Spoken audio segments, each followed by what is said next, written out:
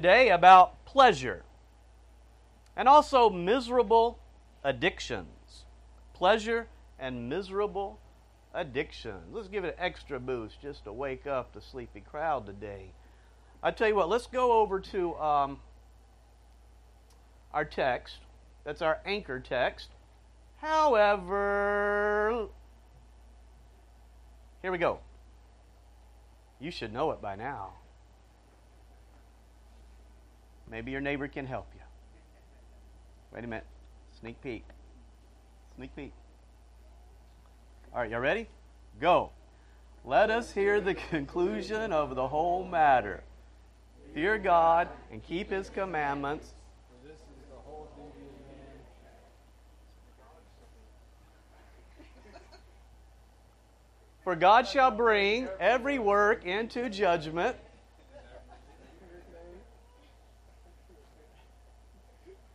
Whether it be good or whether it be evil.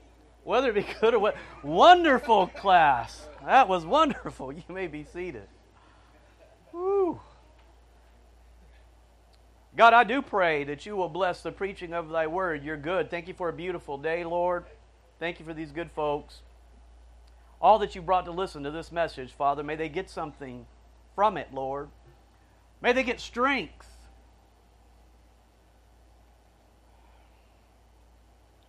May you aim them, stir them. Stir us all, Lord, to break evil addictions and seek in you our pleasure, Lord. In Jesus' name, amen. I want to give you an important text. The Bible says, let us hear the conclusion of the whole matter. So this must be important. This is the conclusion. If any other thing mattered than this right here that has to do with your practical relationship other than the death and burial of the Lord Jesus Christ, it would be summed up right here. But this is the conclusion, which tells me there is nothing more important for your happiness than what he says right here. Fear God, keep His commandments. There it is. Cain tried to do it the opposite way, and his countenance fell. Okay? Now let me give you a text here at the end of the book. Book of Revelation, chapter 4. The 24 elders fall down before Him that sat on the throne, and worship Him that liveth forever and ever, and cast their crowns before the throne, saying, now I want you to notice, you say, I don't care about a crown. Hey, your crown's going to be used to bring testimony and worship to the Lord Jesus Christ, all right? Saying, Thou art worthy, O Lord, to receive glory and honor and power. For Thou hast created all things, and for Thy pleasure they are and were created. Boy, that is very, very important. This song that I hope you will be singing one day soon. I hope you will be saying this. I hope I will be. What it's saying real quickly is everything was created for Thy pleasure. Now you think about that for a minute. It's not about you. It's not about me. It's not about the teenager. It's not about what you think, how you feel. It's not about your pleasure. It's not about whether you are pleased. It's about whether God is pleased. And until you get that one thing straight, you will always be running off the road, crooked and miserable. You got to get that straight. In fact, this is Solomon's point. See, don't think I'm just running off into a rabbit trail. He says in Ecclesiastes 2, I said in my heart, go to now, I will prove thee with mirth. That means laughter. Therefore, enjoy pleasure. That's what he told himself.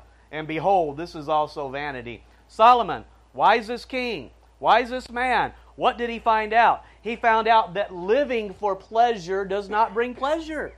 That doing everything you can to try to seek pleasure does not lead to pleasure. I hope you got that straight. I hope you understand. It's vanity. So if you are living for your pleasure, if you are living for your own happiness, if that is your goal, if that's how you live your life, you are a miserable person. You are not a happy person. See, you are in God's aquarium. And there's nothing you can do about it. That's reality. There's not an eternal rock that one day just woke up. God has always been here, always was. There was never a time when there was not God.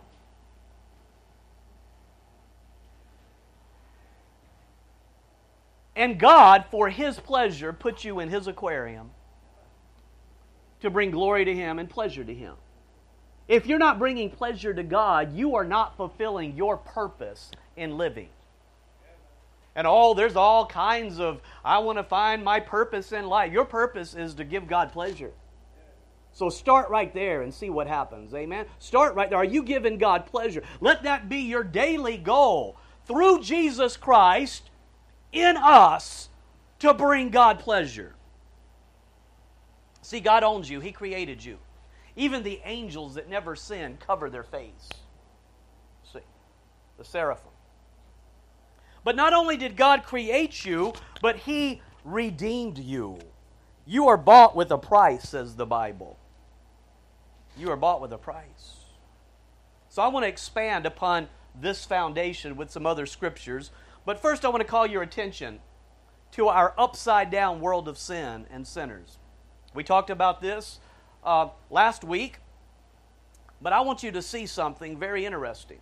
Look at Isaiah chapter 5. It says, "Woe unto them that call evil good," we saw that, "and good evil, that put darkness for light and light for darkness, that put bitter for sweet and sweet for bitter." We don't always talk. I've hinted upon this, but we don't always major upon this last part of the verse.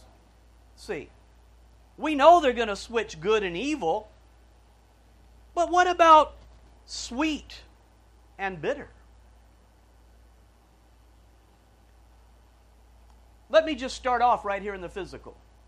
Do you know, and I want you to think about it, real food and drink is despised today. I don't mean just because it takes time to grow and it might be a little more expensive, and that type of thing. You got to see your medical bill that you're going to have here if you don't get a hang of this thing. But I want to tell you something. What is going on with this? The taste of real food and drink is despised today. People, by and large, have lost the taste for healthy, real food. Perfect example would be to take a modern, computer, American kid and sit down and say, here's some toast with some raw honey, which in any other generation would have gobbled it up like candy. He'll sit there and look at it. Many of them will taste it and say, I don't like it, Mommy. You don't like honey? The Bible says, what is sweeter than honey? A kid doesn't like honey? What happened to America? Here's some raw milk. Ooh, I don't want raw milk.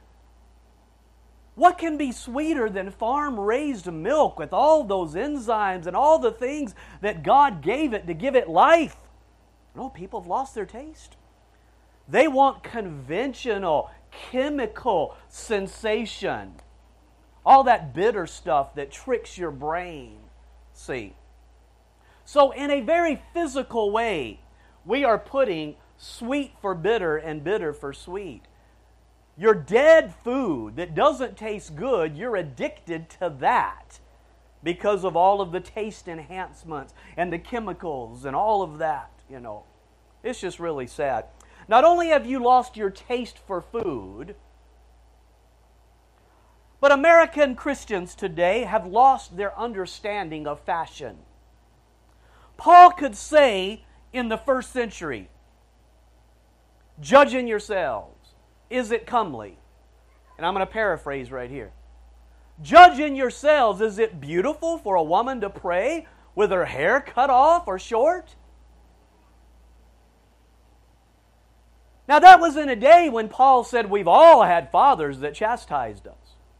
As bad as it was then, Paul could say to that generation of Christians, many of them Gentiles in Corinth, judge in yourselves.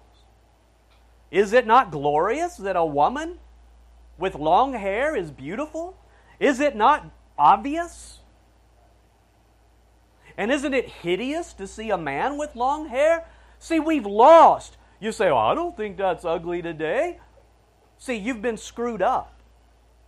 You've been messed up in your realm of what's pleasing and what's not in regard to fashion. I want you to notice something here coming out of that.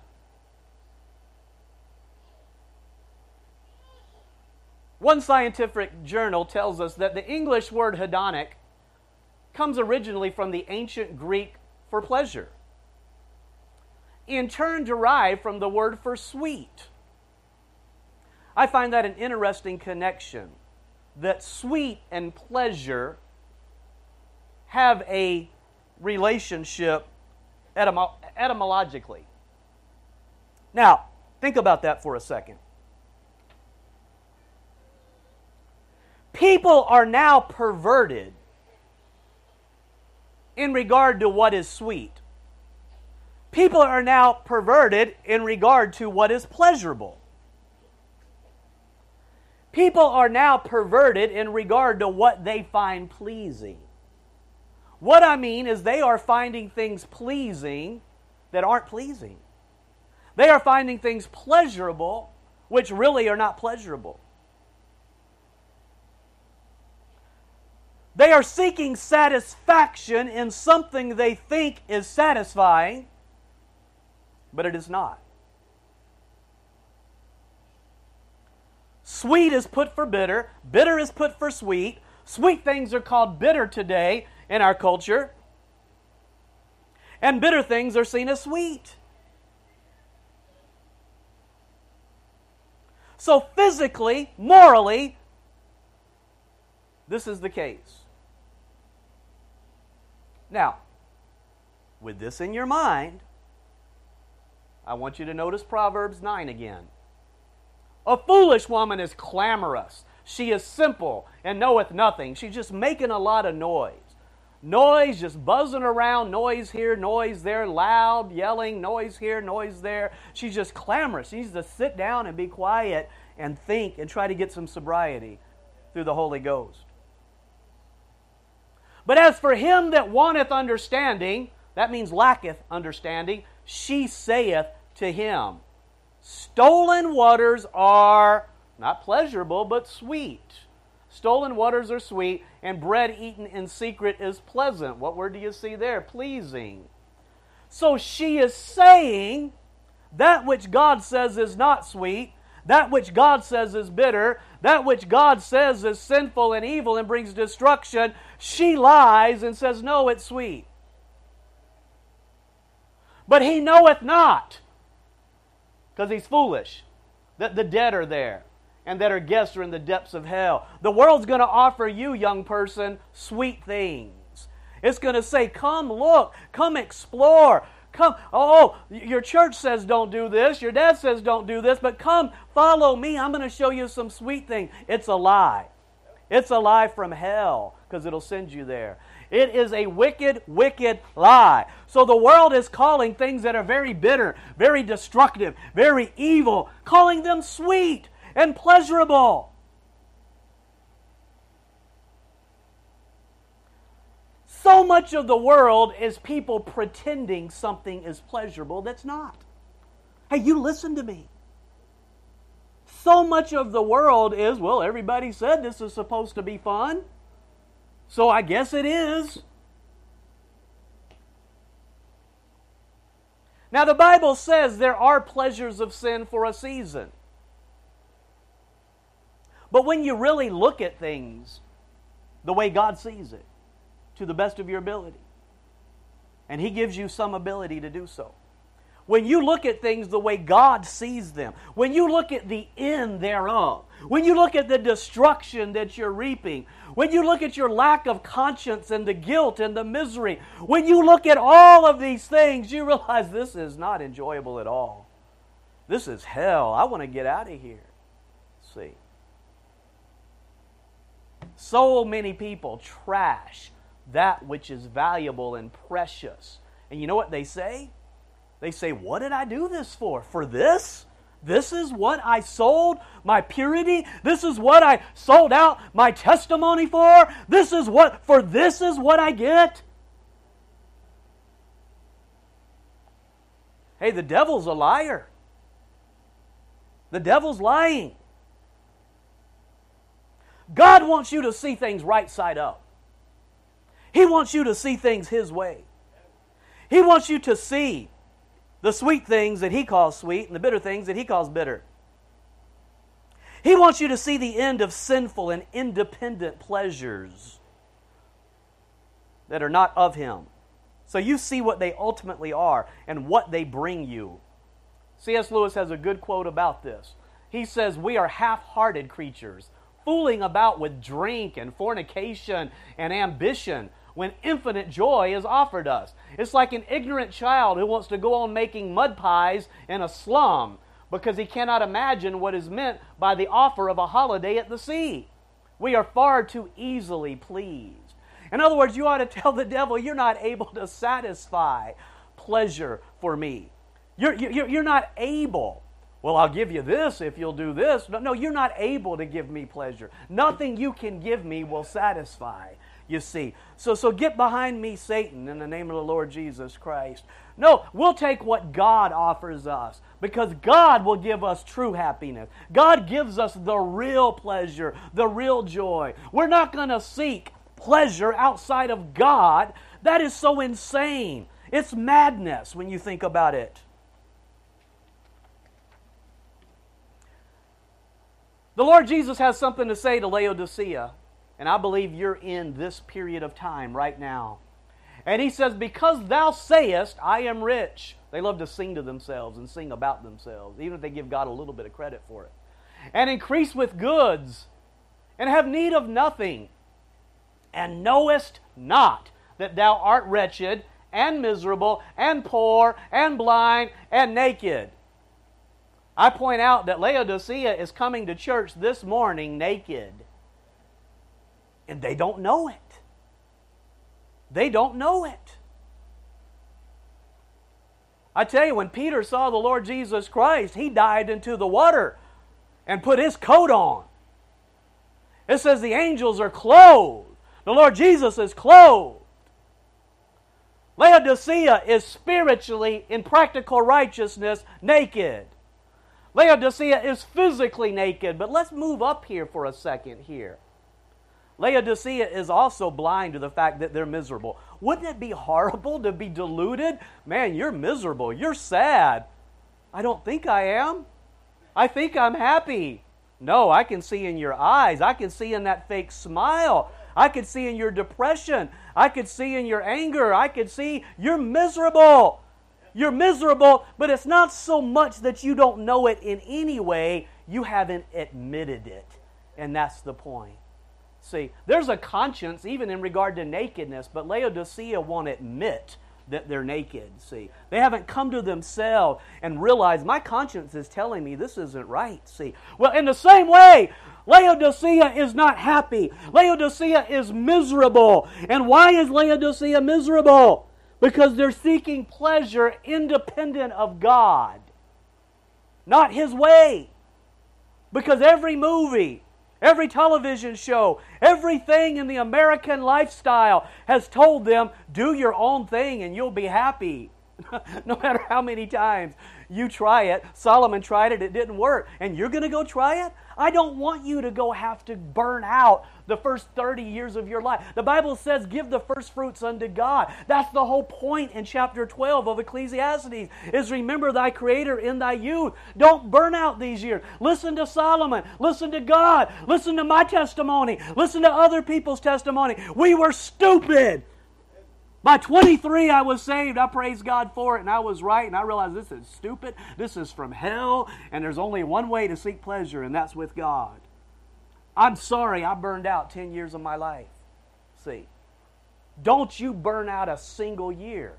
I'm trying to do you a favor. I'm trying to help you. Get this thing straight right here at the beginning so you can look back and say, well, I had a happy life. I had happiness. How did you do it? I concentrated on what made God happy, what grieves God.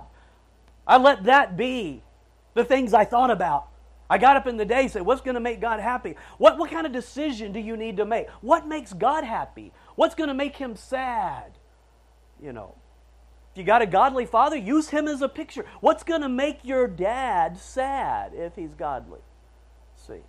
What's going to grieve him? The Bible said when Esau went after the Canaanite women, it grieved his parents.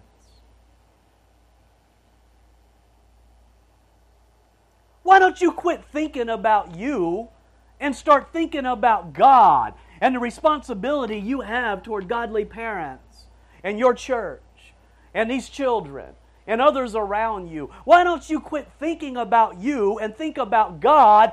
And God says if you don't love others as themselves, if you don't love your neighbor who you can see, how can you love me who you don't see? I'm paraphrasing, but the point is God wants you to love others. He wants you to love Him first and foremost, and that's the only way you can ever love others. Obey His commandments. He tells you that.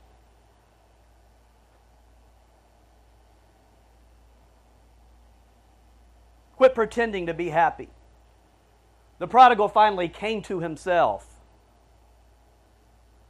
So many out here don't have sobriety. They don't have clarity.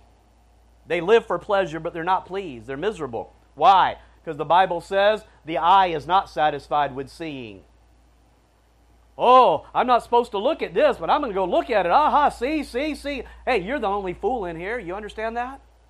God's not the fool. I'm not the fool. You're the fool. If you're going to go try to get fulfillment in something like that, you're an idiot.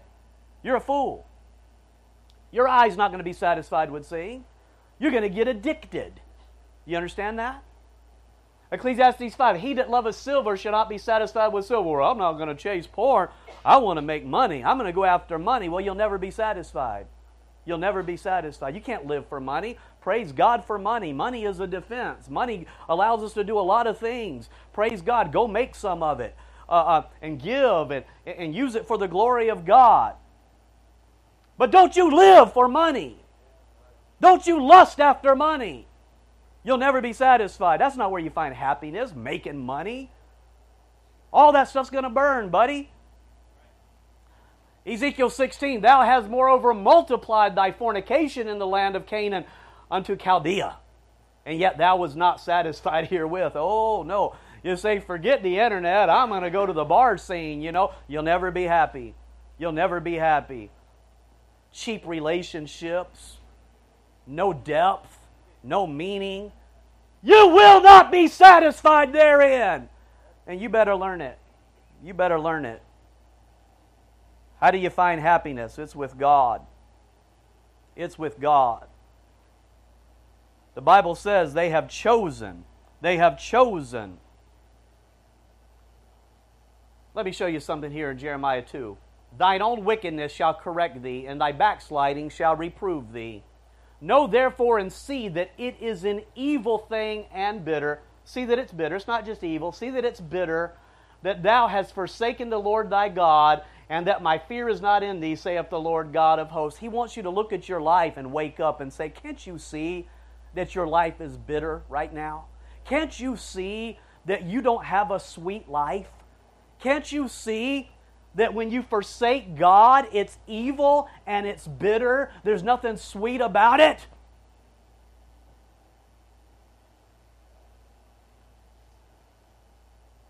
This means quit calling your sin sweet. Quit saying, oh, I'm good. How you doing? Oh, I'm good. No, the chastisement you just received from your sin, that's not some sweet thing. Oh, it's cool. No, that wasn't cool. That's miserable, man. Get rid of this life. Jeremiah 4 says, thy way and thy doings have procured these things unto thee. This is thy wickedness because it's bitter. It's not bad luck. It's bitterness in your life because you're not putting God first. You're not thinking about His pleasure. They're going to put sweet for bitter in the last days, folks. Things that are not sweet at all, they're bitter. They're going to say, it's good. It's cool. I'm doing okay. Oh yeah. No, you're not. Because if you're backslidden, you're not doing okay. Quit lying to everybody.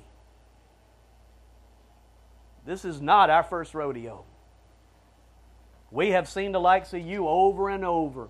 Young man, if you're sitting in this church right now and you're full of sin and you despise me and despise what I'm saying from the Word of God right now, you're not the first fool that's ever sat here in a pew. You understand that? Why don't you wake up and realize that?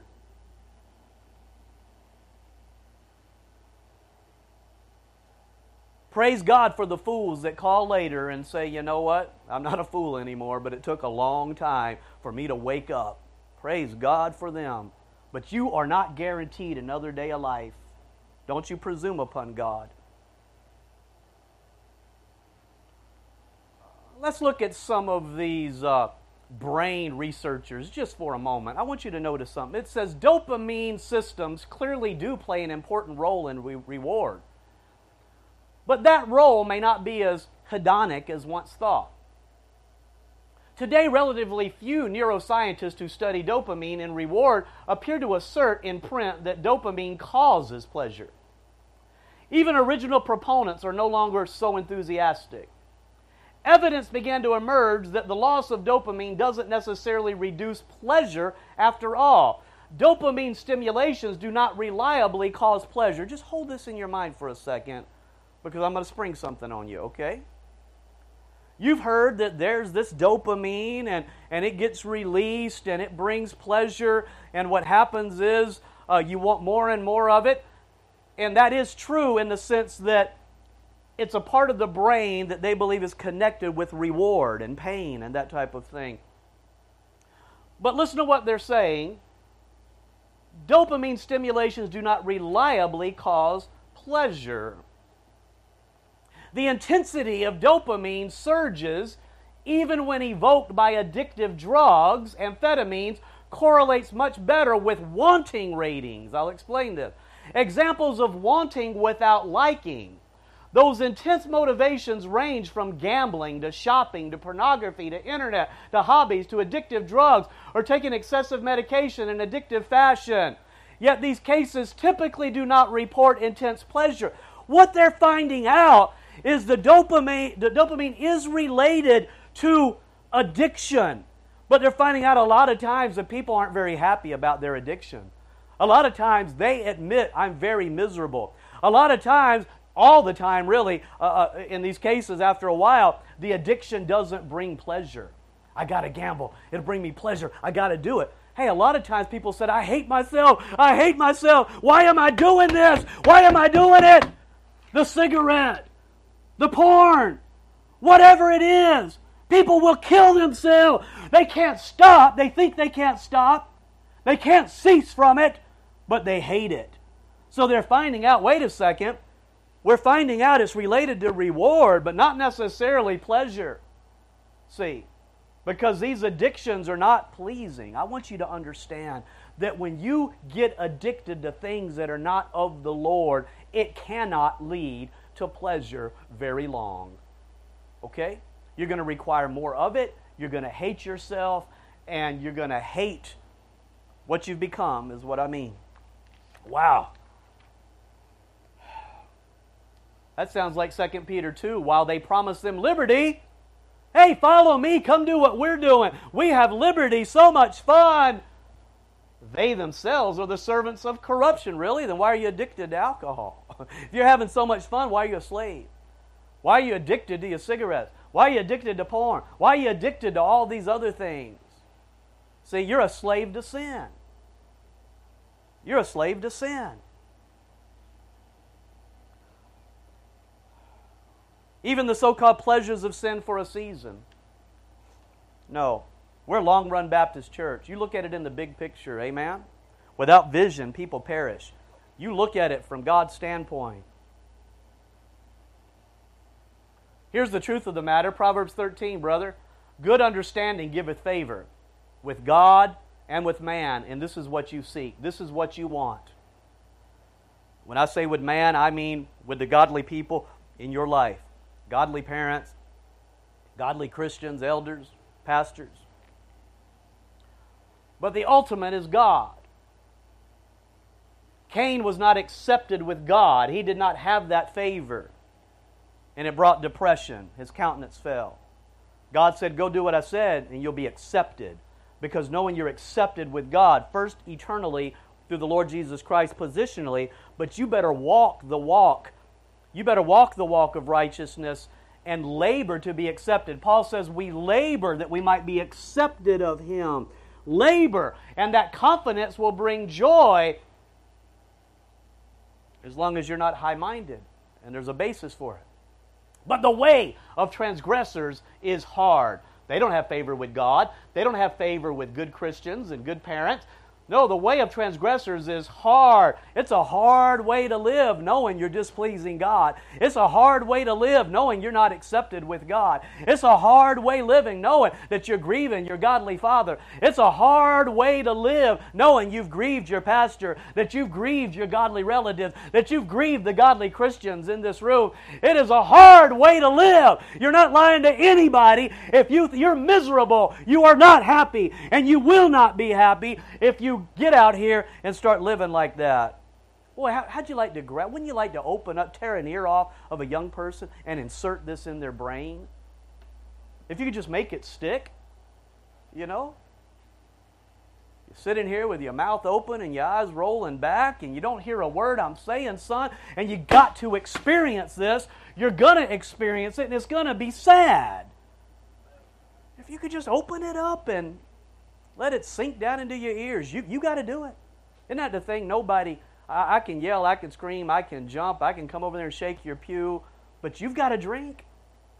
You've got to drink. That's the free will that God gives you. You got to drink. There's nothing we can do about it.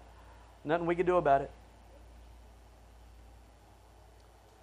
So I say, why don't you get addicted to godly things in the right way? Get your pleasure from pleasing God. Make it a habit that's hard to break. You remember this verse in 1 Corinthians? I beseech you, brethren. You know the house of Stephanas. Praise God, his whole house. That is the first fruits of Achaia. And that they have addicted themselves to the ministry of the saints. What about a household? Isn't that beautiful? You got husband, wife, children. And what did they do? They've addicted themselves to the ministry of the saints. Man, that's wonderful, isn't it? They find their happiness in an addiction. Oh, but it's an addiction to say, what can I do? What can I do to help people be discipled in the Lord? What can I do? Do they have any physical needs that I can help the saints with? I want to minister to the saints. And Paul says, submit yourselves unto such, and to everyone that helpeth with us and laboreth. Isn't that beautiful? If you say, well, I don't know how to do that, well, go to somebody that you can tell has addicted themselves and say, hey, what can I do to help you? Wouldn't that be a blessing? Not only an encouragement to them, but it'll be a training course for you. Say, look, I notice that you never put yourself first. You're always serving others. You're always just helping and trying to find, what can I do to help you? What can I do for you? Can I go to the store for you?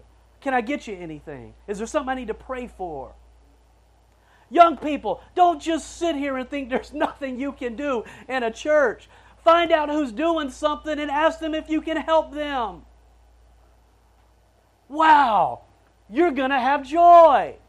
You're going to have an addiction. It might even be a dopamine addiction. I don't know. You're going to have a good time, but it's something godly. It's something godly. Woo, praise God for that. Let me ask you a question. You think this will bring depression? I don't think so. I don't think so. Oh, but wait a minute. This just came out the other day. Digital addictions are drowning us in dopamine. Rising rates of depression and anxiety in wealthy countries like the U.S. may be a result of our brains getting hooked on the neurotransmitter associated with pleasure. A patient of mine, a bright and thoughtful young man in his early 20s, came to see me for debilitating anxiety and depression. He had dropped out of college and was living with his parents. He was vaguely contemplating suicide.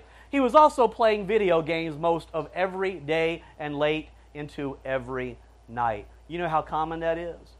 You know how common it is to see teens in early 20s basically saying, I'm depressed, I'm miserable. Well, we know you're miserable, Mr. Laodicea. We know you are. Because God didn't say that you're going to get a lasting, full, satisfying pleasure from sitting around playing cotton-picking video games. You understand that? Hanging out on your cell phone all day, checking something to see if somebody liked you or not. Putting fake pictures on the internet and see if somebody liked it. Oh, I got a surge of dopamine out of that one. Somebody liked it. Oh, look what somebody ate for breakfast. Oh, look at them. Oh, wow. She has somebody she's seeing now and I don't. Oh, man, my life is miserable. Yeah, you live like that. Go play an instrument. Go help somebody. Go do something. Go read a book. Accomplish something. Work. Get something done. What pleases God?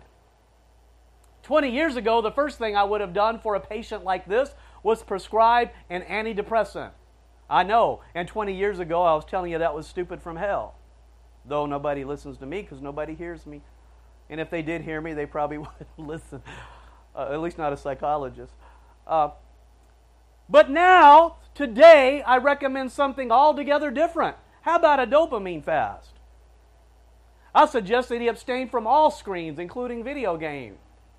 In other words, get your life back in order. Oh, but I got withdrawal. I know, but you've got depression and misery. You need to turn the stuff off and get your life back in balance. Find out what living is all about. Their problem isn't trauma or social dislocation or poverty. It's too much dopamine, a chemical produced in the brain that functions as a neurotransmitter associated with feelings of pleasure and reward. Pleasure and pain are processed in the same parts of the brain, and that the brain tries hard to keep them in balance. So what happens is, sometimes the brain's going to say, hey, you keep surging the dopamine and you haven't done anything for it, and you keep surging it, so what I'm going to do is I'm going to give you some feel bad. How about that? We're going to release some feel bad and some depression, and maybe you'll get balanced in your life. You know, that's what they're saying happens. I tell you, I've preached about grape leaves, how they're finding out, researchers, that people that do meth and are addicted, they hate the meth, they don't want to do it, but they feel they can't stop.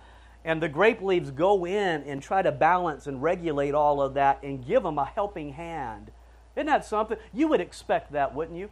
Because grapes are a picture of the blood of Jesus, the grape juice. And so many researchers have found out there's something about grape juice. When the elderly drink it, when people drink it, they get happier. They get happier. It's something about the dopamine regulation and the releasing. Now, you're not supposed to go crazy on it, but you're supposed to have some grape juice. You're supposed to have the grape leaves as your medicine. And today we probably all need some medicine, I would think, with this world we're living in. But one thing you don't need that you're getting so much of is staring at a cell phone all day and staring at a computer, unless it's your job. And there's wise people that know how to stand up, get exercise. They have to work with computers. They know how to go outside. They know how to do other things. They regulate that. You have to regulate these things in your life. They're working. They're not sitting around with porn and all kinds of junk like that. Folks, if you're addicted to these screens and these video games, you're one sad, miserable person. You are. You're a sad, miserable person.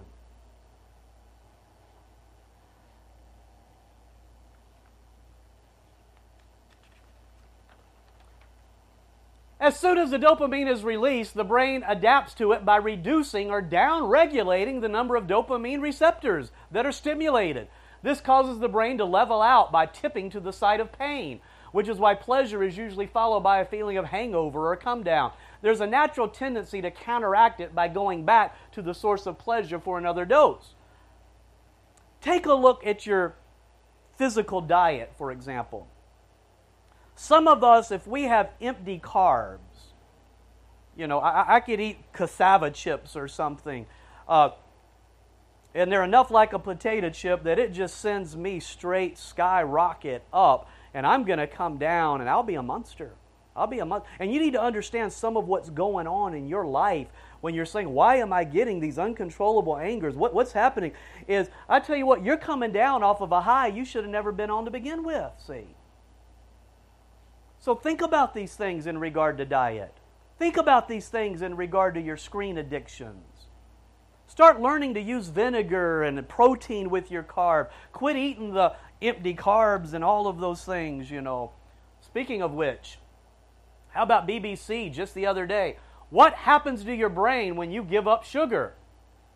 Dopamine is a neurotransmitter, meaning it's a chemical that passes messages between nerves in the brain. When we're exposed to a rewarding stimulus, the brain responds by releasing dopamine, which is why it's often called the reward chemical. Dopamine can drive us to seek foods such as junk food.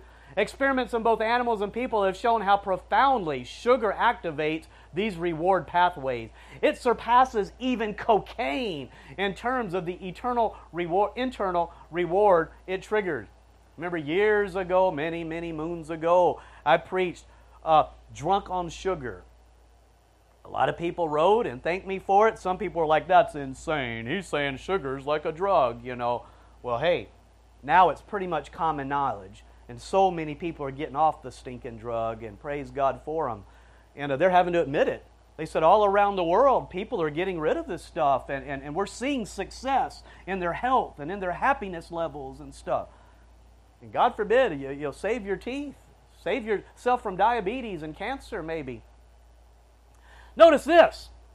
These effects, surpassing even cocaine on the dopamine, are independent of the sweet taste.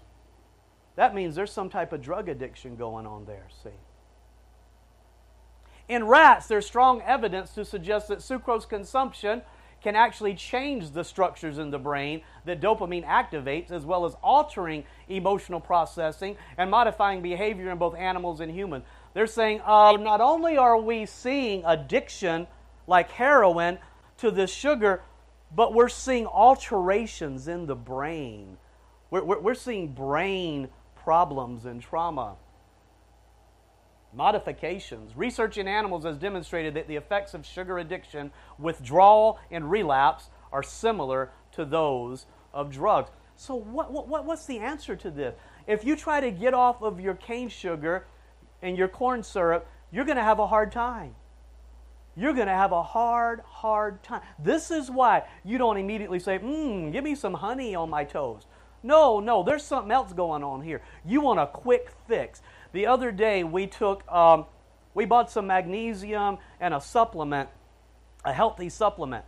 And I didn't read the ingredient that said cane sugar. And it's one of those chewable ones. And we put it in our mouth, and immediately, my children, me, immediately it went boom. I'm saying it didn't take 5 minutes. It didn't take 30 minutes. I mean, immediately I felt that go to my bloodstream and talked to my son. He said, yeah, I feel it in my head. I feel it right now. It wasn't just a normal, hey, I ate some coconut sugar with some dessert. No, this was straight. It's a drug is what it is.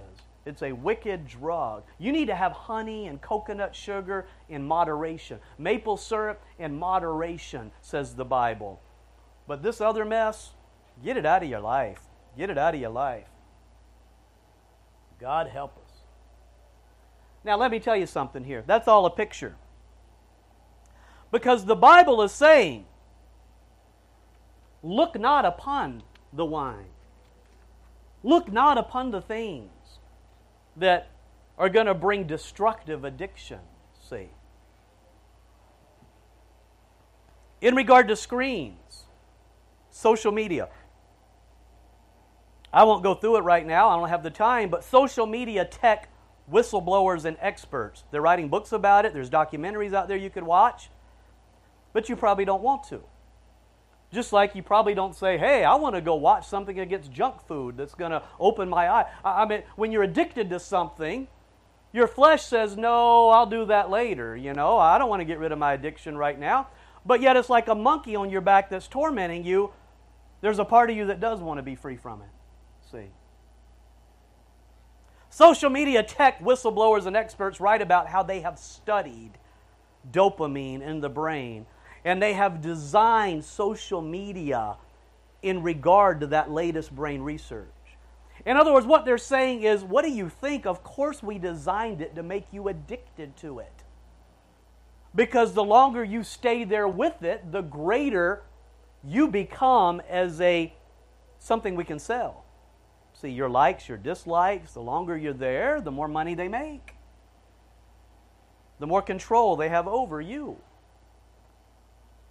So you're messing around with things that have been programmed to bring addiction to your life. Break it. Paul says, I will not be bound by anything. Nothing will have power over me. No food, no nothing, no tech. No, you need to say, I'm not addicted to anything but what's good. But what's good. And that ought to be the case. And prove it. Prove it. I'm going to close, wind down today. I got 9 pages and we're on 6. So that'll give you a little bit of dopamine there for your brain. Now listen. Living for independent pleasure. Let me give you some verses to show what the Bible says about living for independent pleasure. 1 Timothy 5, she that liveth in pleasure is dead while she liveth. Wow. God just comes out and nails it there, doesn't He? You are dead in one sense to God and the things of God. You want to live in pleasure? You're dead. That doesn't sound like you make the kingdom, does it? Proverbs 21, he that loveth pleasure shall be a poor man. I think you'll be poor spiritually. You'll be poor financially probably before long. So don't live in pleasure, don't love pleasure. You say, wait a second, are you saying I can't love my brothers and sisters and interacting with them? The Bible's talking about loving even good things in an inordinate way. Not being moderate in it. Not being balanced and prioritized in your life. And what about bad pleasures? Loving them at all is just going to be bad. It's going to be bad for you. You're going to be a poor man. The Bible said in the last days, perilous times shall come because there'll be traitors. We could preach there a while, but I'm not going to do it. There might be traitors in this church right now. I hope there's not. Traitors to your parents, traitors to your pastor. You slander your pastor behind my back? Do you slander other good people of this church behind their back? Do you talk? I tell you, if somebody starts talking about a godly brother in this church and starts rebelling and scorning and slandering, you ought to say, you know what, I'm not hanging around with you anymore. You're wicked. That's what you ought to do. But what happens when you join? See, I'm going to start preaching there, but I need to move on. Traitors, heady, high-minded, lovers of pleasures more than lovers of God. Now he nails it, doesn't he? You love these things better than you love God. There's some things in your life you love way better than going to church. You love way better than the things of God. And if God says He didn't like it, you said, who cares? I love this, which means you made that thing a God. Do you see? Because whoever you serve is your God. Whoever you put first is your God, in one sense. For we ourselves also were sometimes foolish, disobedient, deceived, serving divers lusts and pleasures, living in malice and envy. Some people just want to be hateful and hating one another. They're always got a beef with somebody, always trying to be, well, this person did this to me. They did this to me. You know, that was your old man. That's not the new man in Christ. Try to be a peacemaker. You can't live in peace with everybody, that's for sure. But you ought to try. We ought to try. There's Matthew 18. Some things just forget and move on. Other things, you got to go talk to your brother or sister. But it should always be our goal is peace. Amen? Our goal is peace. Unless you're just a manifest wolf, and then may the Lord reward you according to your works, and maybe you'll get saved one day, or maybe you'll get right with the Lord. I hope that the wolves do. But notice it says serving. Serving. Are you serving lust and pleasure? Are you a slave to it, serving it? Isaiah says, therefore hear now this, that thou that art given to pleasures, that dwellest carelessly. Are you given to these things? Especially these wicked things. God forbid. I hope they're not in your life at all. What about Moses in Hebrews? Choosing rather to suffer affliction with the people of God than to enjoy the pleasures of sin for a season. there is some degree of pleasure you get from maybe a fleeting moment. And then you got hell to pay. Then you got depression and misery. And not only that, you now become a slave. It's like, wake up now, I'm back, and you are now my slave. There's been people that snorted something in their nose, and they said, I didn't really like that. They went away a week. The next Friday night came, and it said, you're depressed. You feel horrible. You're like, why do I feel this? I've never felt this before. Why do I have this urge? And the old fellow that gave it to you is sitting there smiling, shooting pool, and he says, well, there it is. I knew you'd be back. See, that's how Satan works. That's how Satan works. You just obey Satan one time, and you think you walk away. He comes knocking and says, you want more, right?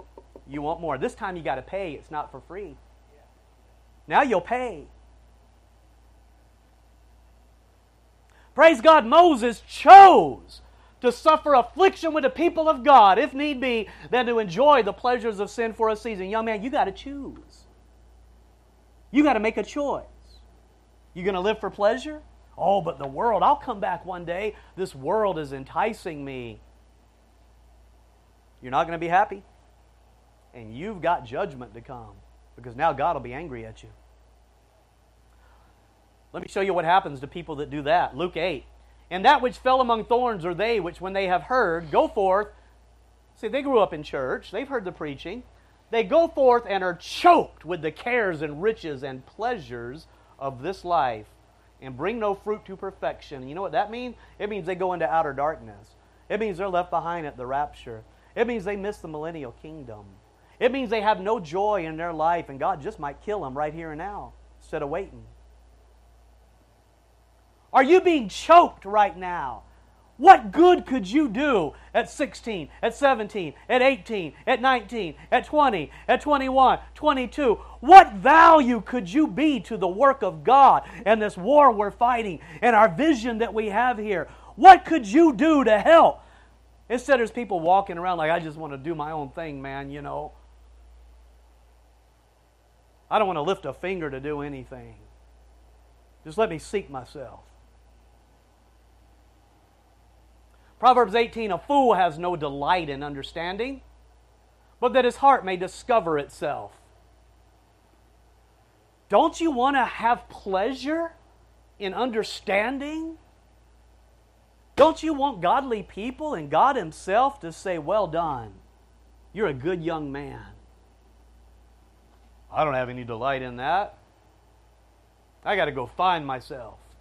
What an idiot. What a fool. You know what I'm finding out more? God has just given me a revelation that so many people aren't just merely wicked, they're just stupid. I'm sorry to have to say it. The Bible says it. Just fools. You're just a fool. Some people have just been raised a fool. I don't know how you got raised a fool. I don't understand it. You think I'm a bad kid? I just think you're a fool. I'm not speaking personally to a single person here. Okay? I'm just letting you know, anybody listening to this message, that we have a generation of fools today. And that's the problem. That's the problem. Have no sense. God help us. The Bible says how you get that way. Job says, for he hath said, in the book of Job, it profiteth a man nothing that he should delight himself with God. Is that what you say? It's no profit. There's no profit. I don't get anything from it. Why should I delight myself in God? I'll seek myself. Proverbs 2, who rejoice to do evil and delight in the frowardness of the wicked? Anybody know a rebel? Any of you girls, y'all know rebels? Any of you fellas know rebels? Any of you young people, y'all know a rebel? Somebody in rebellion against their daddy? Somebody in rebellion against godliness? Somebody in rebellion against this preacher? But most of all, in rebellion against God. You know any rebels? Scorners is what the Bible calls them. Froward is what you call them. They're froward. You try to move them this way and they'll jerk their head back. You're froward. The Bible says that there are people that delight in frowardness of the wicked. Oh, tell me again, that's funny. Ha ha ha ha ha. Man, that's funny. Tell me something. This is rebellion. This is pleasure to me. Hearing about all this rebellion. Boy, you're bold. I can't believe the things you say. Wow, yeah, I agree with you. Wouldn't it be much better to delight in God and not in the frowardness of the wicked? Why don't you feel sorry for the wicked and pray that they would get right with God? Proverbs 1, how long, you simple ones, will you love simplicity? And the scorners delight in their scorning. Look at this word delight. It means they're having pleasure in their scorning. And fools hate knowledge. You can get addicted to it. You can get addicted to that pleasure.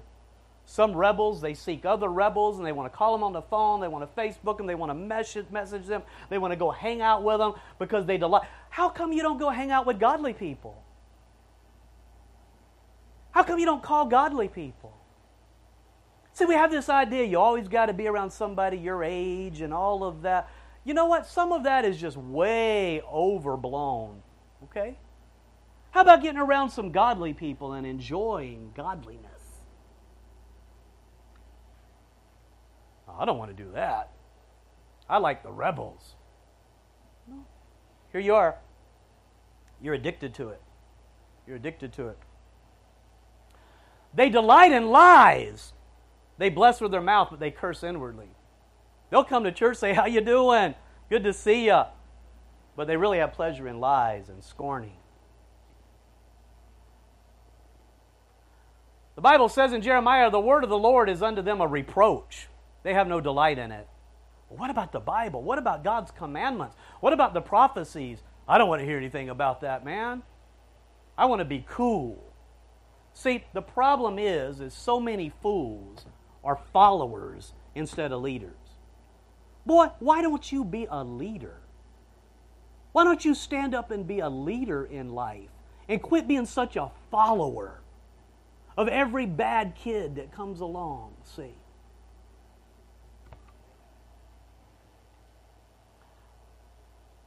God says, he that killeth an ox is as if he slew a man. He that sacrifices a lamb as if he cut off a dog's neck. He that offers an oblation as if he offered swine's blood. He that burns incense as if he blessed an idol. Yea, they have chosen their own ways, and their soul delighteth in their abominations. Pretty soon their abominations become your abominations. What God's saying is, I don't accept their worship anymore. I don't accept their worship. I don't accept their praises. I don't accept their sacrifices. It's all an abomination to me because they delight in their abominations. Some people get pleasure from their abominations. Some people get pleasure from rebelling and scorning and all their little secret communication. But some people, before long, they just end up right here. You're committing an abomination, and that's where your addiction lies. Oh, Lord, help us. Help this generation, Lord. Let's switch gears. Page 7. Living for God's pleasure. Bless ye the Lord, all His hosts, ye ministers of His that do His pleasure. Wow. That's what we need. Hebrews 5, by faith Enoch was translated that he should not see death, and was not found because God had translated him. For before his translation he had this testimony, that means others knew about it, that he pleased God. Oh, that you would have a testimony. Everybody knows you please God. As a young man, even a child is known by his doings. Psalms 119, I will delight myself in thy statutes. Thy testimonies are my delight. Make me to go in the path of thy commandments, for therein do I delight. I will delight myself, that's pleasure, in thy commandments, which I have loved. Their heart is as fat as grease, but I delight in thy law. Let thy tender mercies come unto me, that I may live, for thy law is my delight. Unless thy law had been my delights, I should then have perished in my affliction. See, some of you might have an affliction coming here soon, and you're going to get burned out and angry and bitter, and you might never walk with God again. See, you might already be angry with God. Boy, you better hope the law of God's your delight, because it'll help you in that day. It'll help you when you go through afflictions to say, where shall I go? I love God's law. I love Jesus. And I'm just going to stick by the stuff. I'm going to stick with God because I love God's Word. And what else can I do? That's what you need to say, folks. That's what you need to say. Trouble and anguish have taken hold on me, and it's going to take hold on you soon. Yet thy commandments are my delights. I have longed for thy salvation, O Lord, and thy law is my delight. Do you have pleasure in God's law, or is it a reproach to you? Proverbs 2, when wisdom enters thy heart and knowledge is pleasant unto thy soul.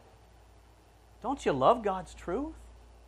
See, if you don't love God's truth, you're going to hate being in here. You're going to hate being in here. You're going to hate being around believers that are walking in God's truth.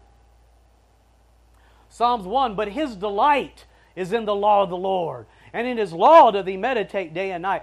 See, to delight in God includes delighting in His Word. If you don't like God's commandments, if you don't like learning about His will, how can you say your goal is to please God? If you're created for His pleasure, then shouldn't you read the Bible to find out what God likes and what He doesn't like?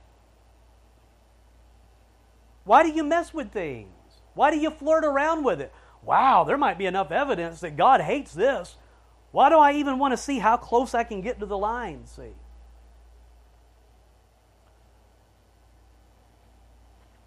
What about this? If you quit seeking your earthly, worldly, independent pleasure, and you seek God's pleasure, God's going to reward you with greater, lasting pleasures that your eye hath not seen, and above anything you could ever desire. It says in Psalm 16, thou wilt show me the path of life, and thy presence is fullness of joy. At thy right hand there are pleasures forevermore. Surrender to God. You said, I haven't found much of that. I wonder if you're surrendered. I wonder if you really ever surrendered like the Lord Jesus, who was perfect and says, not my will, but thine be done. Have you ever surrendered to God? Why don't you try that and prove God and see if you don't end up a happier person? See? You try that. Psalms 36, they shall be abundantly satisfied with the fatness of thy house, and thou shalt make them drink of the river of thy pleasures. Wow. You say, well, I remember one time in my life. Well, get back to your first love, amen? Get back to that time. Get back to what you had and go beyond it. Job 36, if they obey and serve Him, they shall spend their days in prosperity and their years in pleasures. That's not absolute in every situation, but it's a general truth. You're going to serve your years in pleasures. Praise God. Psalms 37, delight thyself also in the Lord, and He shall give thee the desires of thy heart. I think He changes your desires. But I think there are some things that you pray for and desire that He will give you, if it's in His will. Delight yourself in the Lord. This is what He's waiting on. Sometimes we get over here and say, Lord, I prayed. Where's my desire? Well, you haven't obeyed the condition here. God, I want my desire. Have you delighted yourself in the Lord? That means, have you got your pleasure in the Lord and His Word? Or is it a grief to you? The Bible says in Malachi, oh, what weariness it is. Okay, God, I'll do this for you. God says, offer that to your governor and see if he will be, if he'll like it. God wants a cheerful giver, somebody that delights themselves in pleasing Him. See, try that and see how many more of your prayers get answered. Even you as a parent, when you have a spoiled child that doesn't say thank you, and you could tell they're just take everything for granted, does that make you want to give them more? Or does it make you want to withhold to teach them a lesson? See. Psalms 112, blessed is the man that feareth the Lord, that delighteth greatly in His commandments. I want to be blessed. Well, try delighting greatly in His commandments.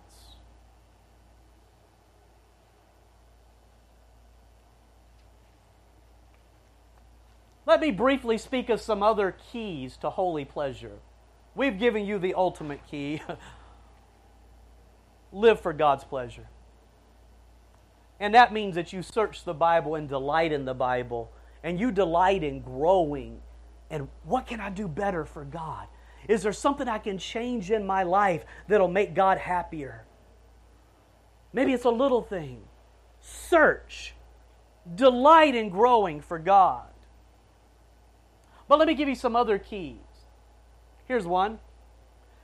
Behold how good and how pleasant it is for brethren to dwell together in unity. Do you want pleasure? Get united with your holy brethren and sisters. Be united with them. Sometimes you just got to say, you know what? I'll let you go. Okay, I was in line, but you go ahead and go. Okay, you have it. It's just money. If that's the way you see it, just have it. I'm not saying you do that in every situation. There's a Matthew 18. There's a time to say, now, brother, let's work this out. And if we have to get another witness, let's work it out. But try to have unity, because it's going to give us pleasure, and we're going to have joy. We'll have a happy church. We'll have a testimony, and there'll be joy here. See, try to get along, but you can't live like you used to live. You can't walk in the old man, because that's not going to work. See, malice and hatred, and nobody's going to boss me, nobody's going to do this, no, nobody's going to get one up on me. No, let's try to live in unity, and there's going to be a joy that we're going to have. Because I tell you, people that live opposite of that, they're always striving, always angry, they don't have joy, folks. They don't have joy. Truly, the light is sweet. There's our word. And a pleasant thing, there's pleasure, it is for thy eyes to behold the sun. Why don't you get off the internet? Why don't you get off your phone and go outside and do something? You know?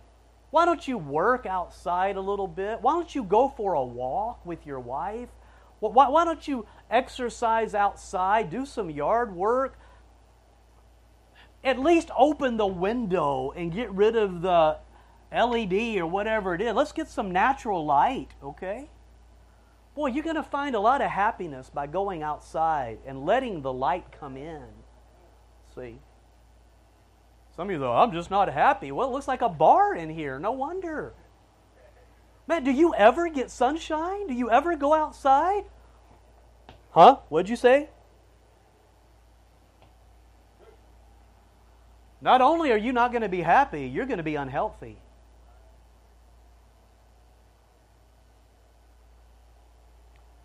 Psalms 81, take a psalm and bring hither the timbrel, the pleasant harp with the psaltery. Do you know praise music? Godly praise music? Godly praise music? You know it's pleasant? That means it makes you happy. You got any praise music in your life? Find you some good, godly praise music. I tell you, if it's not making you happy in the right way, a godly way, a sober way, you better find some better music. Praise ye the Lord, for it is good to sing praises unto our God, for it is pleasant and praise is comely. I don't want you to sit around and say, Jesus is my boyfriend 100 times. That's not what I'm talking about. I'm talking about you praising God for the things He's done for you. Get focused on Him. Wow, that'll bring some joy in your life, won't it? Come to church and don't just go through the motions, but really think about God by faith and say, God in a special way loves the public singing.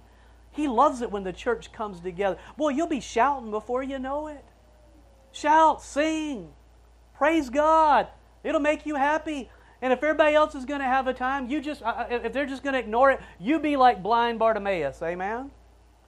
You say, I don't care if I'm singing too loud. I'm going to sing louder. Praise is comely. I'm trying to tell you something, folks. Oh, let me give you this one. Proverbs 24. Be not thou envious against evil men. How can you be happy in the Lord if you're always watching evil people? Well, look, they're having a better time than I am. I'm looking on Facebook. Wow, look at these backsliders. They're having a better time than me. You're going to be miserable. Go be an Enoch. Go be a Abel. Go be somebody godly. neither desire to be with them. Do you desire to be with them? Wish I was over there with them. He that saith unto the wicked, Thou art righteous, him shall the people curse. Not only the good people in your life right now, but I believe in the millennium. Maybe they'll just sit back and read a history of everything. Somebody in the millennium. I believe the nations will curse him. But to them that rebuke him shall be delight, and a good blessing shall come upon them. Oh, let's get something straight, bro. If you try to say brother and boy at the same time, it doesn't work. But listen to me. If you are around scorners and around people that are walking in wickedness, and you are trying to be like them, you want to be with them, and you are not rebuking them, then you do not have a happy life right now. You are a miserable person. And you will not get a good blessing upon you. You will get a curse. Try this one time, or two, or three. Say, you know what? Instead of trying to be like these people and envy them, how about I send them a message and say, what you're doing isn't right in the Lord. Wow, I feel better. I feel better now. I don't mean be mean, but in love say, I love this person. I don't want them to perish. I don't want them to have destruction. I'm going to go rebuke them. You shouldn't be doing that. I'm not going to hang around with you anymore because what you're doing is wrong. Wow, it's like angels come and minister to you. It's like all of a sudden you hear this music in the heart, and God says, now, don't become a Pharisee and proud of yourself, but you ought to be happy because you did what was right. See, some of you are missing joy because you're up here and you're not down here. I hope somebody's listening, because that was good. It didn't come from me. It come from the Bible. Proverbs 29. This is something good too. Correct thy son, and he shall give thee rest. Yea, he shall give delight unto thy soul. There's some people missing some joy right now because they're not correcting their child. They're not believing God, see. They're not believing God. They think, well, I don't want to push them away. I'm afraid that I'll push the fragile snowflake away. I'm afraid. No, you need to, in love, say, son, I love you. I'll always love you no matter what you do. But son, what you're doing is foolish.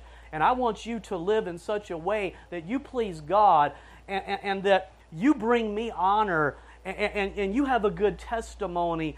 And I delight in you, but I want to have delight from what you're doing. And I'm going to correct you right now. And there's going to be some happy parents. There's some people in Laodicea that are not happy right now because they have not done this. And for you children, for whom the Lord loveth, He correcteth, even as a father the son in whom He delighteth. You say, I'm miserable. I say, why are you miserable? Well, my father's always correcting me. He hates me. Wait a minute. Do you know if you were living bad, your dad would correct you, but if you continue to just say, I don't care about you, and you were old enough, and you just went your own way, I don't think He'll keep correcting you. See? But if He delights in you, if you're bringing forth fruit, He's going to keep working on you. That's Bible. Let me show you how much Bible it is. It says in John that the branches that bring forth fruit, He purges, that they bring forth more fruit. He didn't do that with the other branches. He left them alone till it came time to cut them down and burn them. But the ones that brought forth fruit, He said, oh, you got my attention. I delight in you. Who I love, I correct. And now I want you to bring forth a lot of fruit. I got hope for you. I know it can seem sometimes like it's just pick. But when you delight in somebody, when they give you pleasure, we ought to be encouraging. We ought to remember the Lord in the book of Revelation began with encouragements, but He also gave the neverthelesses. Proverbs 12 says, a man shall be satisfied with good by the fruit of his mouth. If you're not a happy person, watch your tongue. See what's coming out of it. And the recompense of a man's hand shall be rendered unto him. Work. Work for a living and watch your mouth. The Bible said that's a big key to being happy. That's a big key to being happy.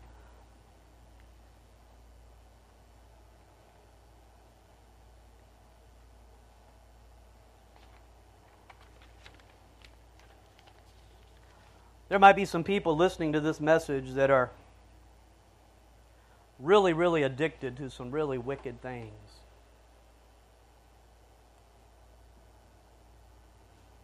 And you've been that person that looked and got ensnared. You say, preacher, I'm so ashamed of it, I don't even want to ask anybody for help. What do I do? All I can tell you, my brother or sister, is the Bible says, look not at the wine. The Bible says, come not nigh the strange woman's house. So you've got to break this thing off right here at the beginning and quit making provision for it. You're going to have to change cell phones. You're going to have to try going without a computer. You're going to have to get some type of accountability software and get some brother or sister to help you. The main thing you need to do is get out here and start smashing some stuff. But as I close, let me put it as clear as I can. Lot wanted to go to a little city because he was addicted to cities. But when he looked up and saw the fire coming, he got up to the mountains. Don't make God do what He has to do to break that habit. Because God knows what button to push. And you know it, and He knows it. And He will push it. And He'll do it for you because He loves you. Don't make God do that. Fear God right now. Don't make the fire fall, and then you have to get running away from your sin. Just believe me right now, it's about to fall. God's not pleased. Do not believe the lie that God says, well, this isn't all that bad. I've got too much stuff to do. Just go ahead. No, God cares about it. He's angry about it right now. And He is about to let fire fall. Run! The Bible says, flee fornication. Flee these unclean things. Make not provision for the flesh. And you do it quickly. Now. Dear Lord, I do pray in the name of the Lord Jesus that everyone in this church will learn to suffer against sin, Lord. To break these wicked habits, whatever they may be. To make not provision for the flesh in a world that's just laughing and making provision for everything sick under the sun. We do pray, Father, that Holy Ghost power would come upon this church, Father. Would come upon everyone who hears this message, Lord. Let them hate sin. Bring a fear upon them that they tremble, Lord, of Your judgment. Forgive us where we have not feared enough, Lord, because You says to hear the whole conclusion of the whole matter, to fear You and keep Your commandments, God. Now bless this church. Bring a revival of joy, true joy in You, Father, by seeking Your pleasure and getting away from everything in our life that causes You grief. In the name of the Lord Jesus, give us the strength in You. Let's believe it. Amen.